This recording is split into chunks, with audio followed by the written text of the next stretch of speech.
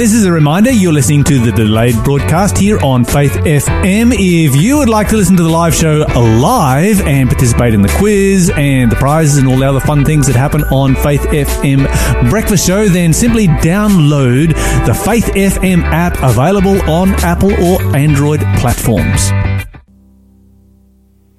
Welcome back, guys. You were listening to Fernando Ortega with Come Let Us Worship, Psalms 95, verse 6 and 7 here on Faith FM. Breakfast Show, the Breakfast Show on Faith FM. Lawson, what have you got for another clue for our quiz? I haven't got this one yet. Okay, what book am I? Okay. I'm just like, okay, Lyle's going to get it in the next one. So double prizes won't be up for grabs for long. Are you ready? Mm-hmm. What book am I? Jesus' first miracle occurs in chapter 2 of this book. And Lyle is correct. So that means no double prizes up for grabs today. 1-800-324-843. If you want to win a prize, please call us. And you will, of course, if you know the answer to the quiz. All right, Lyle. Yes. We're encountering God this morning. We are. And we are in the book of Daniel. We've spent a fair bit of time covering the background of the book of Daniel, looking at where we're up to. We finished off yesterday by talking about how Israel, the northern nation of Israel, because you've got to remember that God's church, God's nation, had a civil war and split into two. They had a church split at a combat level. And the northern nation of Israel went into apostasy. They never came out of apostasy. They remained in apostasy throughout their entire existence, and as a result of that, they ended up going into Assyrian captivity. They disappeared, and they are now known today as the 10 lost tribes. They were basically absorbed into the communities that they disappeared into, and that was the end of them. Then you have Judah following a similar path, but not quite the same, because sometimes they do worship God. After all, they have Solomon's temple right there with them, and so that inspires them at times to become worshippers of God, and at other times to not be worshippers of God. King Manasseh famously put a statue of a pagan god that he worshipped right there in the temple, and he worshipped it in God's temple, Manasseh being one of the worst individuals who ever lived. And so you've got Judah, who sometimes worships God and sometimes doesn't, but eventually Judah reaches this point where they have 4 bad kings in a row. Just bad apostasy. They have reached the point where they have gone into apostasy, where if God doesn't do something here, they're not coming back. And this is God's only foothold in the world. And it's a very, very small foothold. Admittedly, the population of the world is much smaller than what it is right now, but this is God's church. And this is kind of the last remnant of those who remember who God is and who are choosing to worship God. And so, God needs to do something drastic. They end up going into Babylonian captivity. After 4 bad kings, you have basically nobody left who even remembers what the worship of God is. And so, as we mentioned yesterday, you have Jeremiah, who's down in Egypt with a bunch of Jewish mercenaries who are living in Egypt, and they've gone down there and they've built their own temple down there, and they're worshipping there on Elephantine Island. You can visit that today. I've been there. It's a fascinating place to go to and see the Jewish quarter on Elephantine Island. Then you have Ezekiel, who travels with the exiles to Babylon, and he witnesses to them there, and he's working for their conversion there. And then you have 4 teenagers, Daniel, Hananiah, Mishael, and Azariah, who are slaves, and they're taken as slaves to Babylon itself, and pretty much that's all you have left of those who worship God. We mentioned yesterday how that there was a time when Satan went to heaven, and there was a gathering of the sons of God. In other words, the representatives of the universe have all gathered together. Satan turns up there and in the middle of them all, and God is like, "What are you doing here, Satan?" He's like, "Well, I've come from the earth, from wandering up and down in it, going to and fro in it," the King James Version says. And, of course, he is passing himself off as the representative of this earth. The true representative of this earth should have been Adam, as the father of our race. But Adam is dead. So no one can go there, and Satan's like, yeah, you know what? I'm going to go up there as representative of planet Earth. And so he gets there, and God asks him a rather embarrassing question. God says to Satan, what about Job? You say that you represent the whole of planet Earth. Well, what about Job? Do you represent Job? And of course, Satan turns around and is like, oh, you know, the only reason that Job serves you is because you give him stuff. You're just his sugar daddy. And of course, you have that whole discussion there between God and Satan and that interaction with Job, which creates terrible tragedy on earth. But in the end, of course, you know, God's government of love wins out. When I look at this story, and the other thing that you have to remember is that the Word of God itself is incredibly scarce. We don't understand. We really have no idea what it is like to be in an environment where the Bible possibly exists in just one copy. Yeah, wow. One written copy in the entire universe. And of course, that one copy for a period of time, quite an extensive period of time, was lost until it was refound again. You know, for decades it was lost and nobody knew where it was. And when they read it, they're like, wow, we can't believe this is what the Bible says, because they had just really had no idea what the Bible said. That copy of the Bible remains. There are 5 people that we know that are faithful to God. And you can imagine Satan is gloating because now God's people are idolaters. They are discouraged. They feel that God has left them. They feel that, you know, why they're in a foreign land. They're exiles. They are surrounded by temptation in a way that they have never been surrounded before. And you can see very clearly that Satan be like, yeah, you know what? I've won. I've got this. He looks down, he's like, yeah, 4 teenagers and 2 old guys. Yeah. They'll die, and the teenagers I can corrupt, you know, like that. Give me a couple of years, God. I'll be back in heaven, and I will be the representative of every single person on the planet. I will have officially won. The entire planet will have rejected you. And so you can see Satan, you know, he quietly smiling to himself, gloating with glee. He's like, I'm actually going to do this. I'm actually going to win here. You know, God's city is destroyed. God's temple is destroyed. It's been burnt. And not only has it been burnt and destroyed and the population taken captive, but they have been taken captive by Babylon. You know, this is so symbolic for Satan. Yeah. Babylon is not the greatest empire in the world at this particular time. You know, the Median Empire is arguably, you know, bigger than the Babylonian Empire. They're kind of like competing superpowers. Yeah. If you can look at it that way. And you know, the Medes could have come down and accomplished the same thing, but it wouldn't have had the same symbolic significance than Babylon. The place where the first great rebellion against God after the flood began. The place where, you know, bold-faced, shake your fist in the face of God rebellion began. This was a real checkmate moment for him, you know. Oh yeah. And up until this point, you know, with the faithful kings and the defending of the defending of Jerusalem and Judea and Israel, like it was kind of this like, in Satan's head it would have been like, oh yeah, God, you won those battles, but I'm winning the war here. Like I'm the one who's gonna accomplish this. Man, like very clearly we see, Satan would have just been stoked on this. He is just. He's gained the victory. He's like, oh yeah, in an ultimate sense, like, I'm gonna win. I got this. Yeah, and there's these 4 teenage guys, right? They're like 17 years old. And they're in Babylon. And it's like, you know, okay, they've been faithful to God back in Jerusalem, but they're not going to be hard to corrupt. Okay, we all remember what it's like to be 17, don't we? Yeah.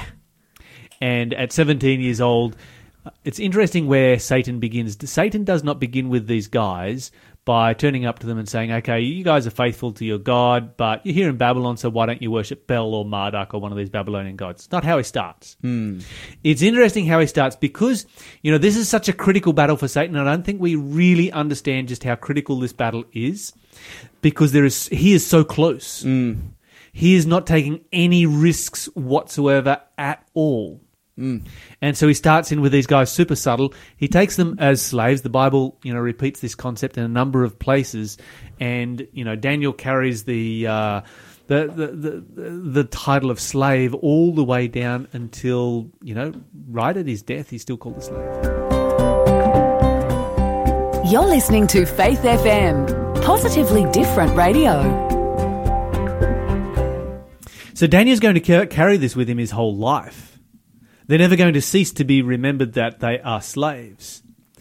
You can imagine that as being slaves, they've been chained together, they've been dragged all the way from Jerusalem to Babylon. That's a very, very long journey in those days. That possibly took several months. And not only are they slaves, but they are noble slaves. Yes. They've been singled out for captivity because they are of noble birth. In other words, they are part of the Judean elite. Yes. They are well educated, they are literate, and Nebuchadnezzar brings them to Babylon, and he is going to follow a policy that he is going to really follow for the rest of his life. He's instituting this particular point. This is the first year of his reign. He's starting something new. This is vastly different from anything that has ever taken place in the world before. The preceding empire, the Assyrians, and this was kind of, the done thing in the world those days. And you can read it in the Assyrian inscriptions, and you can see depictions of it on their reliefs of what they did to royal slaves, and it was incredibly brutal. It was not nice at all. We'll try and read some of those for you in just a moment, so long as you've got a strong enough stomach to stand it during a breakfast show. But, the Assyrians were a really nasty bunch of people. And so Daniel and his friends can be expecting similar treatment to the Assyrians because this is, the Babylonian Empire is brand new. And it's kind of the only way that they know of how empires actually work and function in the world, and that is to be dragged through the streets of Babylon as a royal prize, so to speak. And, basically they become bragging rights for Nebuchadnezzar, and then they're publicly executed. And the idea behind that was that you strike fear and terror into the hearts and minds of all the other nations. So it's like, don't rebel against Nebuchadnezzar because this is what will happen to you. And that's how the Assyrians had functioned for, literally hundreds of years. Extreme brutality was and extreme terrorism was how the Assyrians were able to maintain their grip on the empire. And so, this would be the expectation. They arrive in Babylon, and rather than getting that extreme treatment, no, not at all, they are treated with great dignity, even to the point where Nebuchadnezzar takes his favorite chef, his best chef, and he feeds them himself with his best chef, his best food. Now, that's going to be a shock to any young person, any 17-year-old who's been dragged off as a slave. If you compare this with the Assyrians, let me see here. I've got a whole bunch of quotes here. The Assyrians created the world's first great army and the world's first great empire. This was held together by two factors: their superior abilities in siege warfare and their reliance on sheer, unadulterated terror.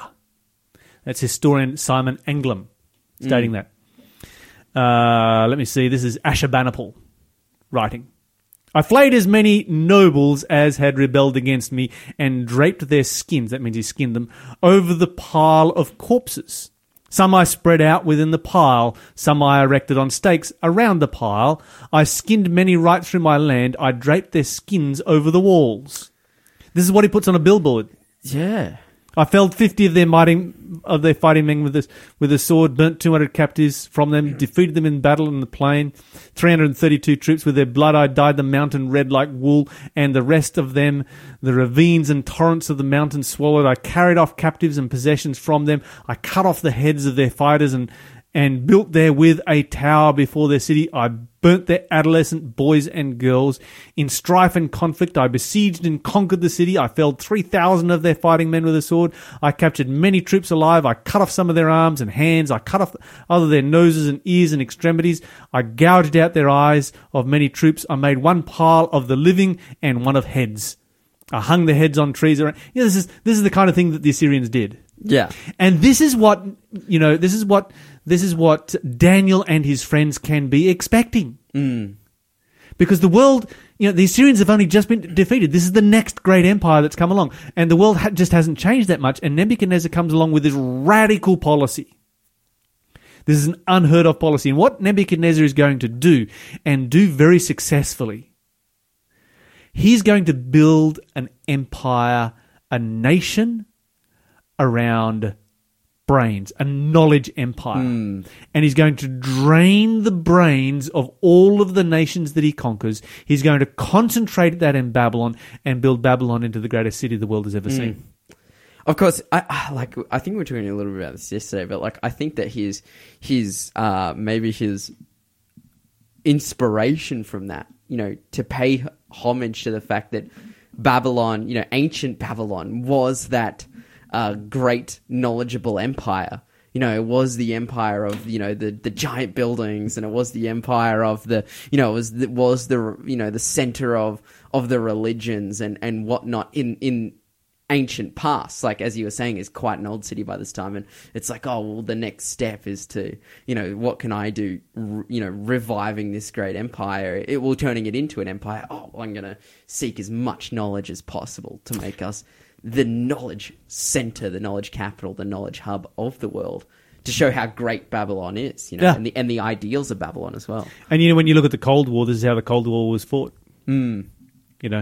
What scientists can we get to defect from their country to this country, and what can we promise those scientists, and what kind of luxury will we give them if they do so that we can have, the greatest nation on the planet. This is the definition of the Cold War right here. And this is what... And Nebuchadnezzar, when you study the history of Nebuchadnezzar, what you're going to find is that he was not a great conqueror.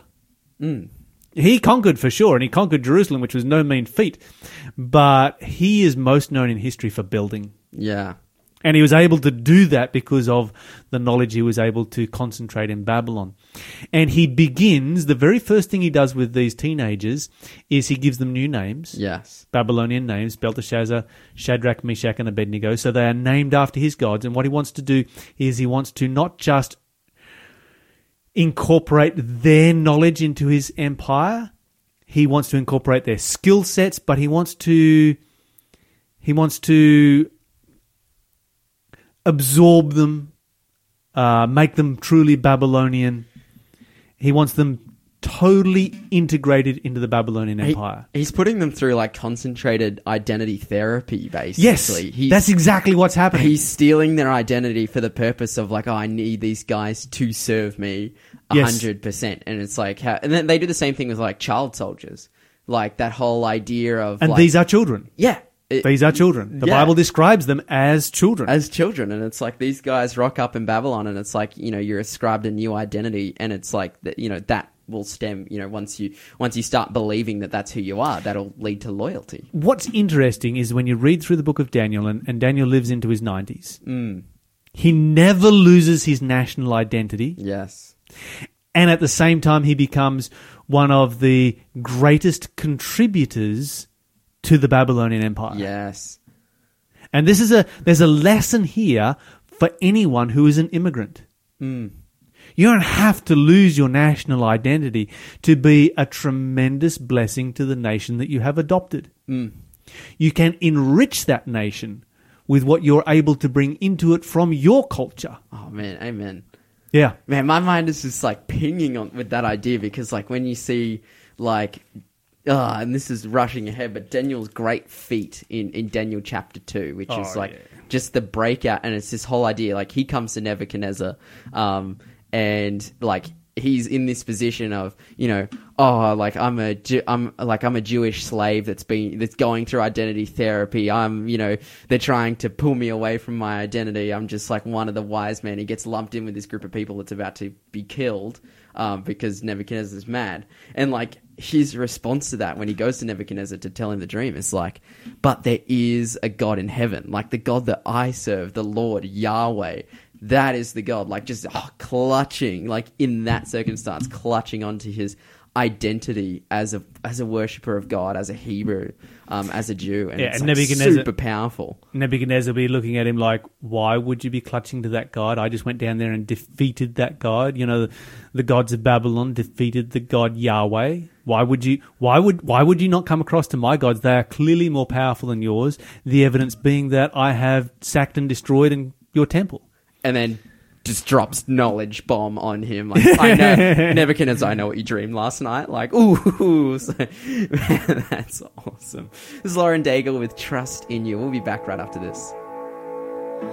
Letting go of every single dream, I lay each one down at your feet. Every moment of my wandering never changes what you see. I've tried to win this war, I confess. My hands are weary, I need your rest. Mighty warrior, king of the fight. No matter what I face, you're by my side. When you don't move the mountains, I'm needing you to move. When you don't part the waters, I wish I could walk through. When you don't give the answers as I cry out to you, I will trust, I will trust, I will trust in you.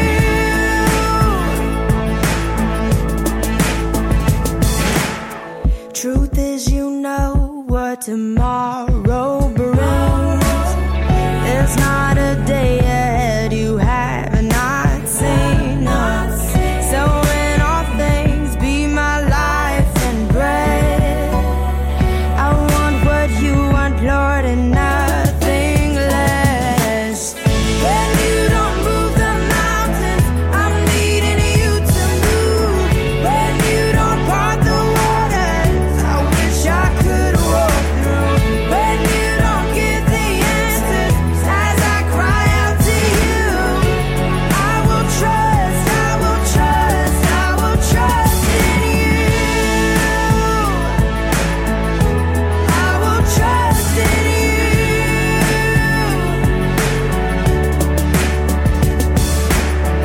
You are my strength and comfort. You are my steady hand. You are my firm foundation, the rock on which I stand. Your ways are always higher. Your plans are always good. There's not a place where I'll go you've not already said. When you don't move the mountains, I'm needing you to move. When you don't part the waters, I wish I could walk through. When you don't give the answers as I cry out to you, I will trust, I will trust, I will trust in you. I will trust in you. I will trust in you. I will trust in you.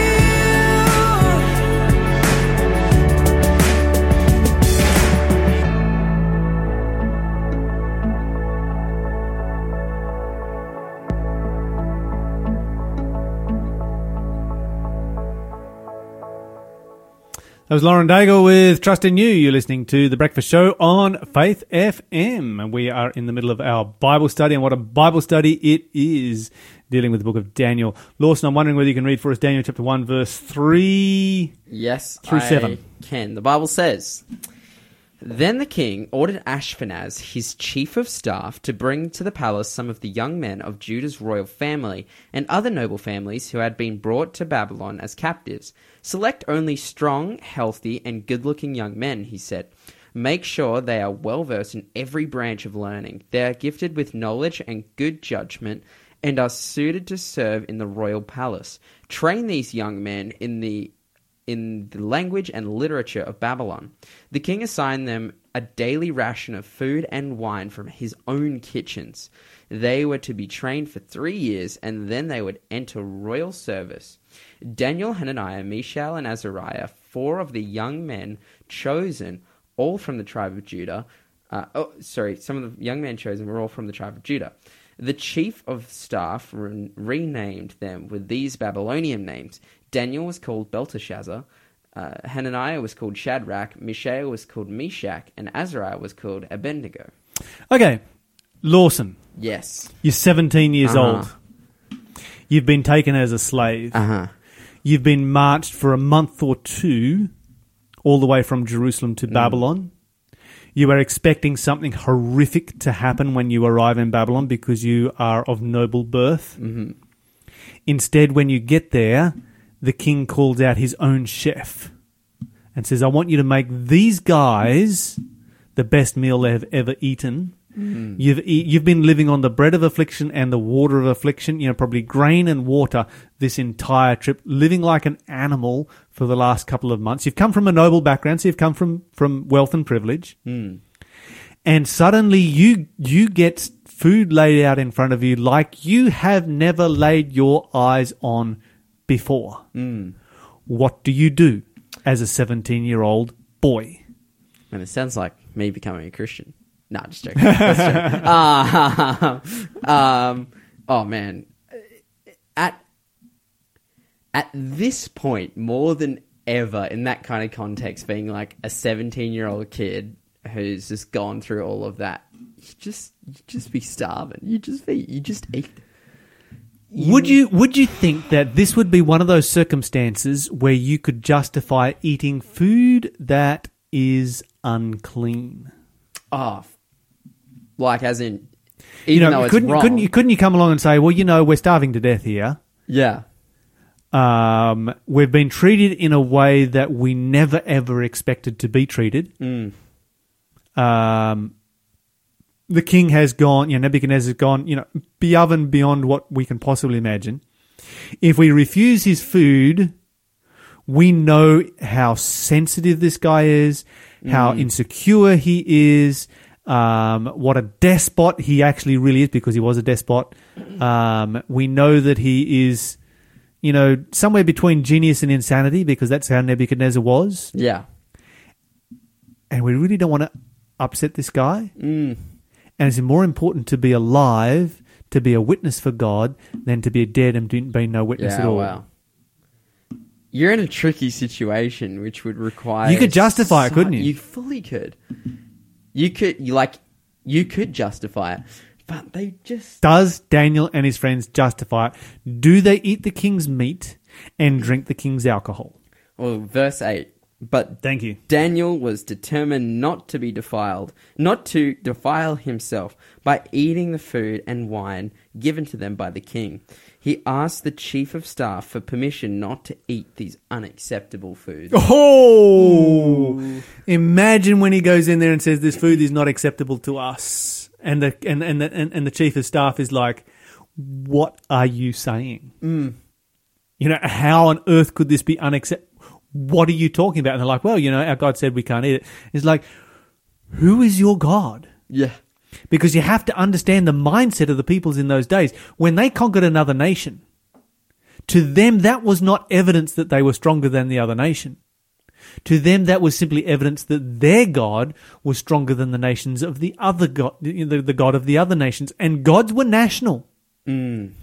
The Babylonians served Babylonian gods, the Assyrians served Assyrian gods, the Medes served Median gods, and the Jews served Yahweh. The Egyptians served a multitude of gods, literally, thousands of them, who were incredibly confused, and you could kind of adapt them to your own liking. But the Jews just served Yahweh, and it's like, why are you faithful to Yahweh?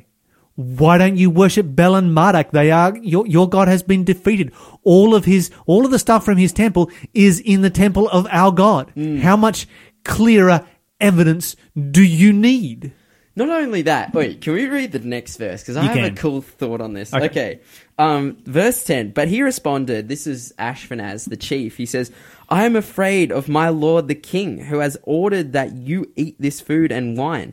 If you become pale and thin compared to the other youths of your age, I am afraid the king will have me beheaded. I was thinking about this the other day. Mm-hmm. Why do you think Ashpenaz was so worried that if they didn't eat this food, that they would become thin and pale?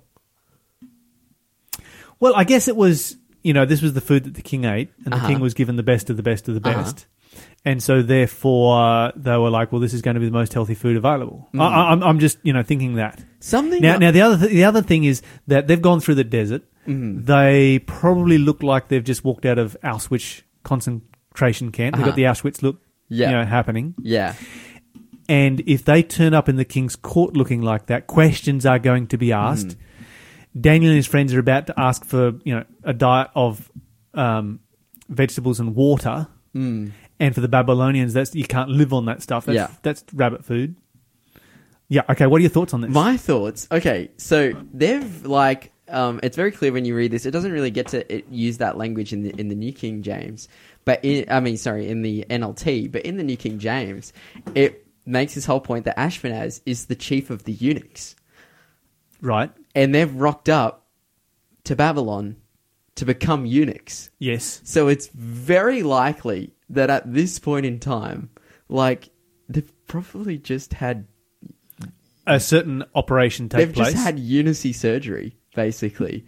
And and back then it was not there was no a simple vasectomy. Anesthetic. There was no sterilization. No. They're just... The other thing too is that slaves were money. Yeah. In fact, slaves were the most valuable commodity that you could take when you took another nation. Slaves were more valuable than all of the gold and the silver that you could take. That was just how it was in the ancient world. And so these are money. The last thing that Nebuchadnezzar wants to see is his stock dying. Yeah. Oh, man. And all of those things, I guess, on top of each other, the compiling that, they've been through the desert. Yeah. It just creates a circumstance. You would think, God has deserted me. Why would I serve God? God has totally deserted me. God has deserted me, but it's just I should just eat or I'm going to die. Yeah. That's where they're at. I should just eat or I'm going to die. I've just had my genitalia mutilated. I've just been through the desert. I'm a slave. God has deserted me. There's no one left in Judah that still worships God. I should just eat or I'm going to die. That's where they're at. And this is what Satan has done. Man, Lawson, that's just a mind-boggling thought. But this is what Satan has done. He looks at these young guys and he's like, I am going to crush them. But they're not crushable. Yeah. Because they're faith in God. And God uses them to turn the tables on Satan. We're going to learn about it tomorrow.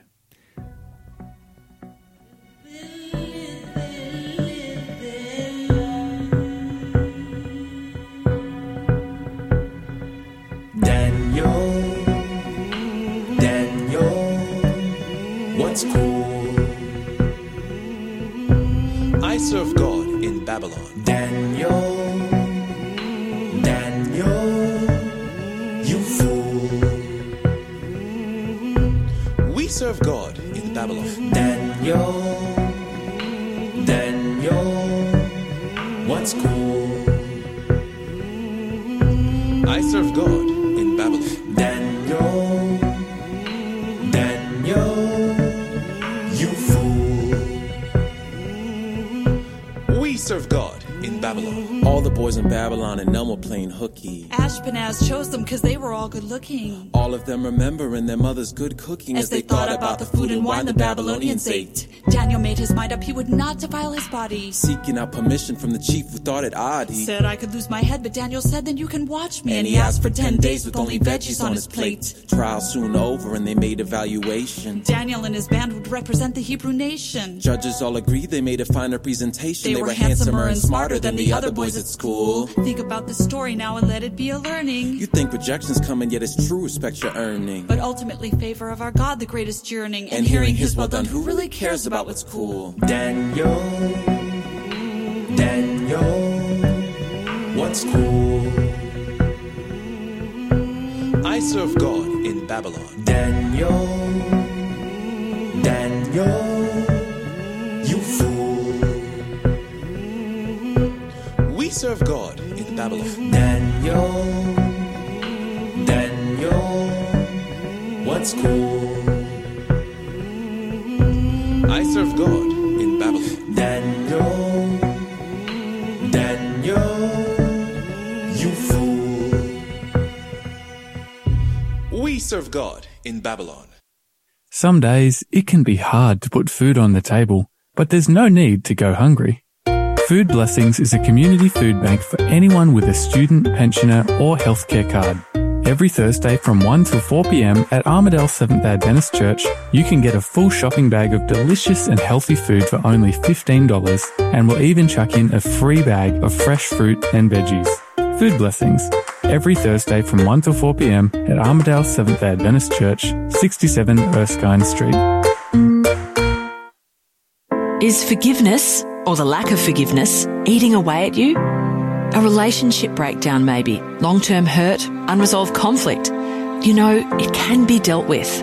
If you want to break the cycle and start living a more forgiving life, Forgive to Live is a program designed to help us all improve our lives and be more forgiving. Don't let it eat away at you anymore. If you're keen to discover the power of forgiveness, why don't you take that first step and head to forgivetolive.org.au.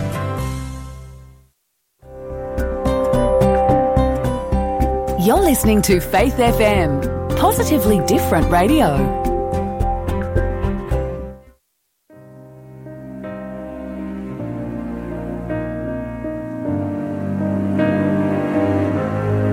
I'm so confused. I know I heard you loud and clear, so I followed through. Somehow I ended up here. I don't wanna think, I may never understand that my broken heart is a part of your plan. When I try to pray, all I got is hurt and these 4 words. Thy will be done. Thy will be done. Thy will be done.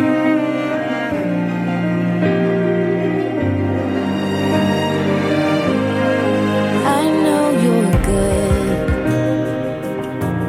but this don't feel good right now. And I know you think of things I could never think about. It's hard to count it all joy, distracted by the noise, just trying to make sense of all your promises. Sometimes I gotta stop, remember that you're God and I am not. So thy will be done. Thy will be done. Thy will be done. Like a child on my knees, all that comes to me is thy will be done. Thy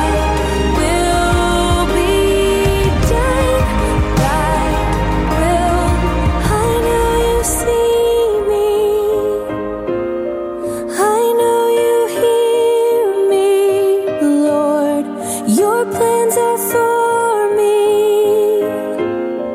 Goodness you have in store. I know you hear me. I know you see me, Lord. Your plans are for me.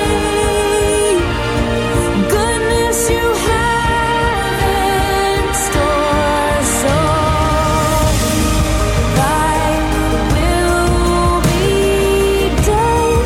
Thy will be done. Thy will be done. Like a child on my knees, all that comes to me is thy will be done. Thy will be done. Thy will be done.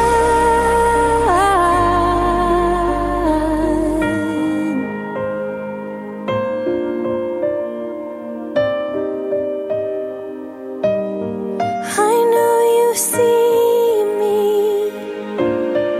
I know you hear me, Lord.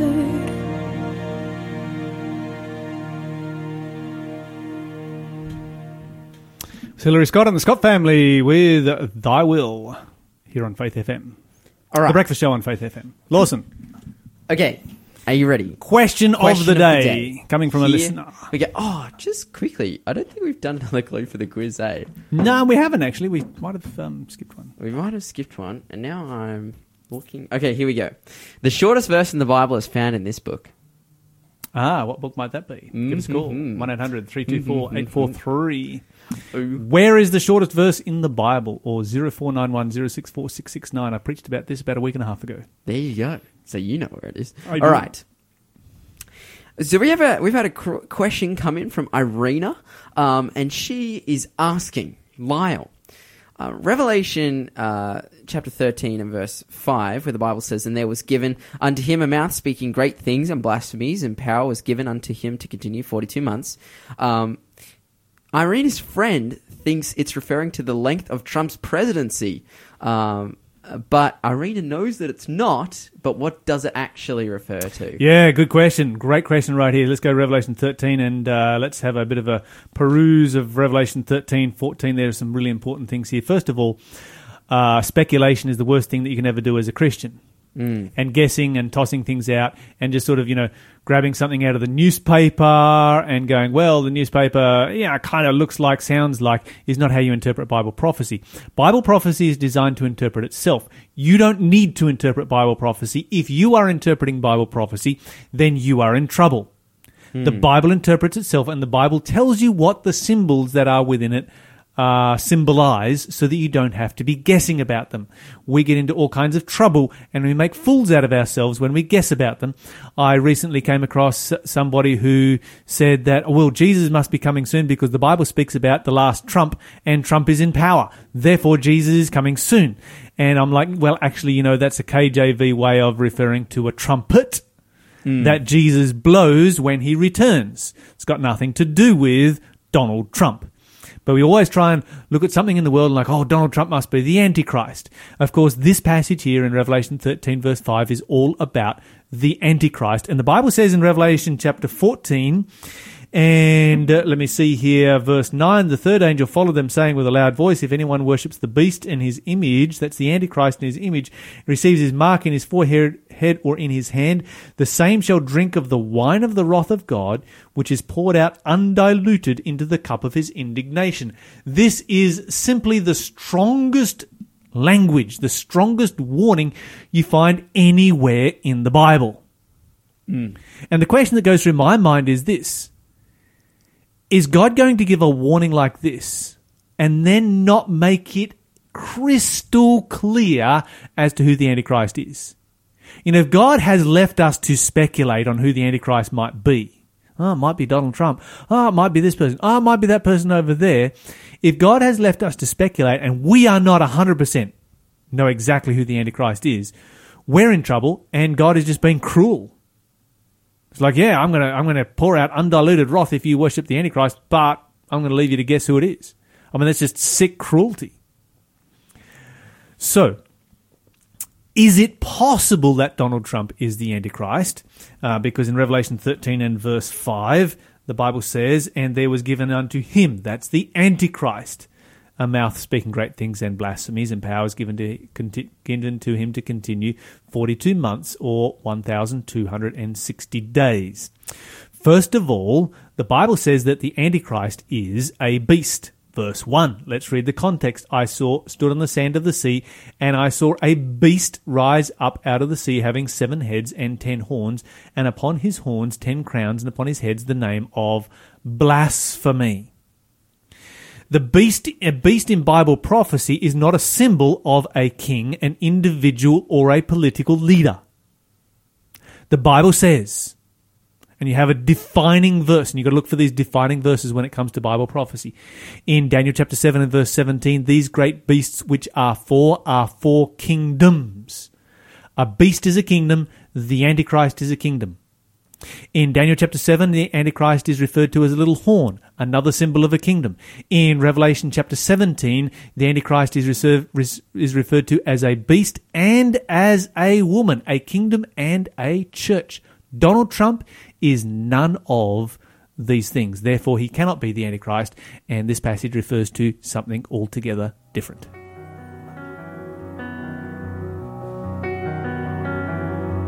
Do you feel the world is broken? We do. Do you feel the shadows deepen? We do. But do you know that all the dark won't stop the light from getting through? We do. Do you wish that you could see it all made new?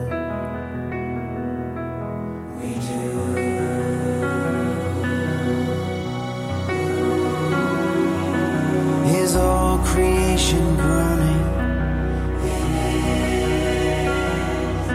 Is a new creation coming? Is the glory of the Lord to be the light within our midst? Is it good that we remind ourselves of this?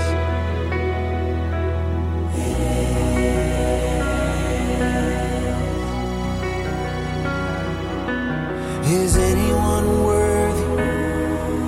Is anyone whole? Is anyone able to break the seal and open the scroll? The Lion of Judah, who conquered the grave, he is David's root and the Lamb who died to ransom the slave. Is he worthy? Is he worthy of all blessing and honor and glory? Is he worthy of this?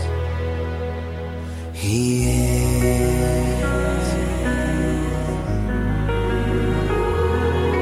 Does the Father truly love us? Does the Spirit move among us? And does Jesus, our Messiah, hold forever those he loves?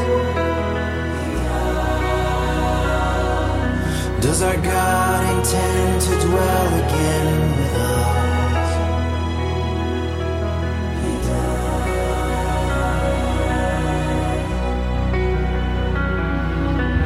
Is anyone worthy? Is anyone whole?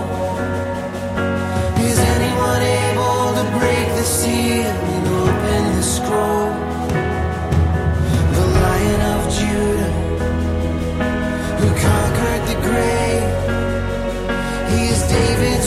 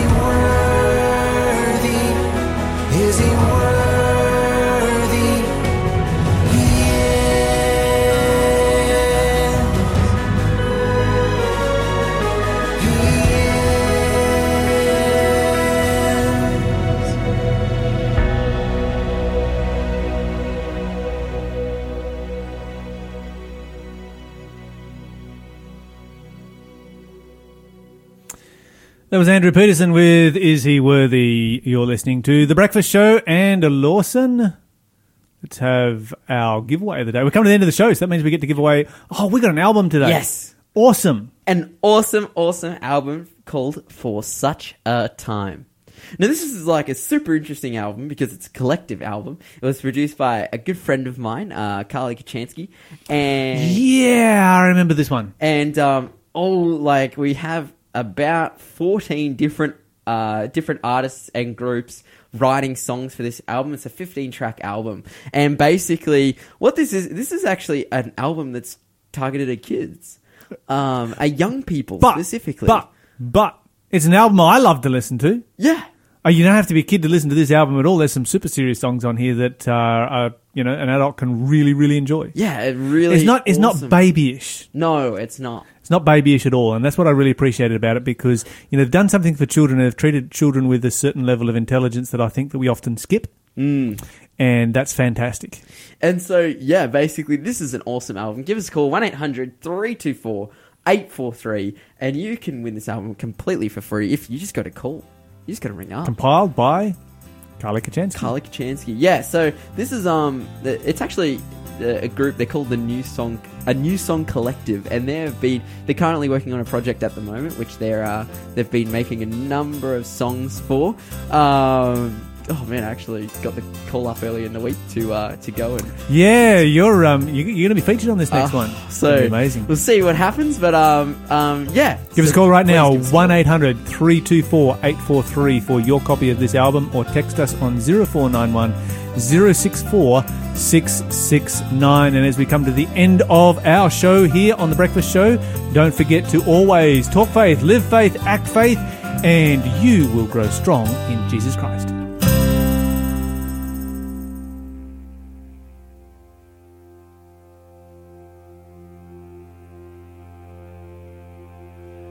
Beulah land, I am longing for you, and someday on thee I'll stand, where my home shall be eternal.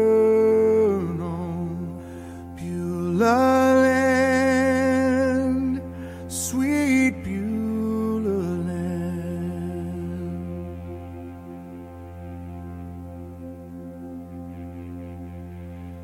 I'm kind of homesick for a country where I've never been before. No sad goodbyes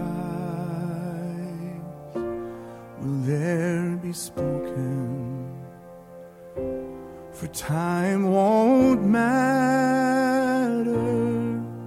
anymore.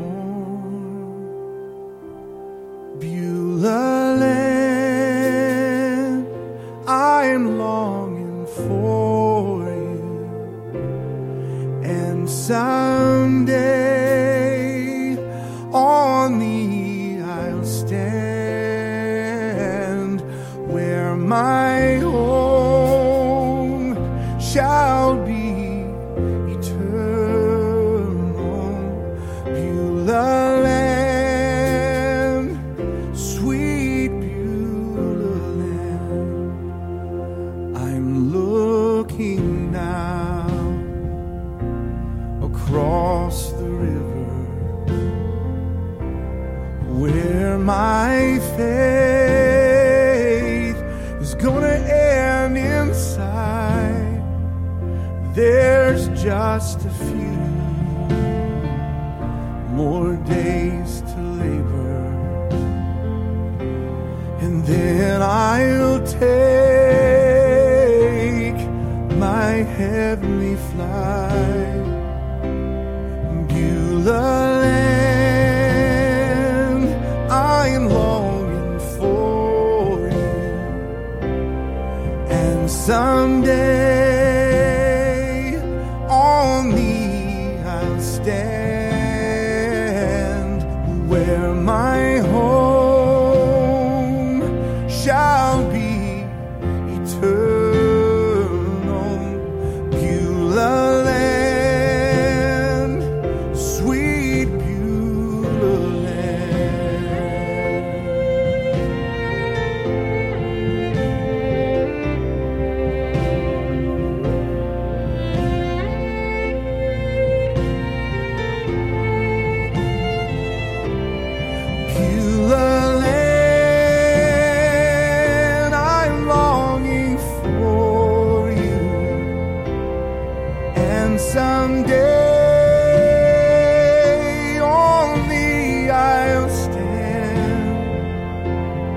where my home shall be eternal. Beulah land, sweet Beulah land, where my home shall be eternal.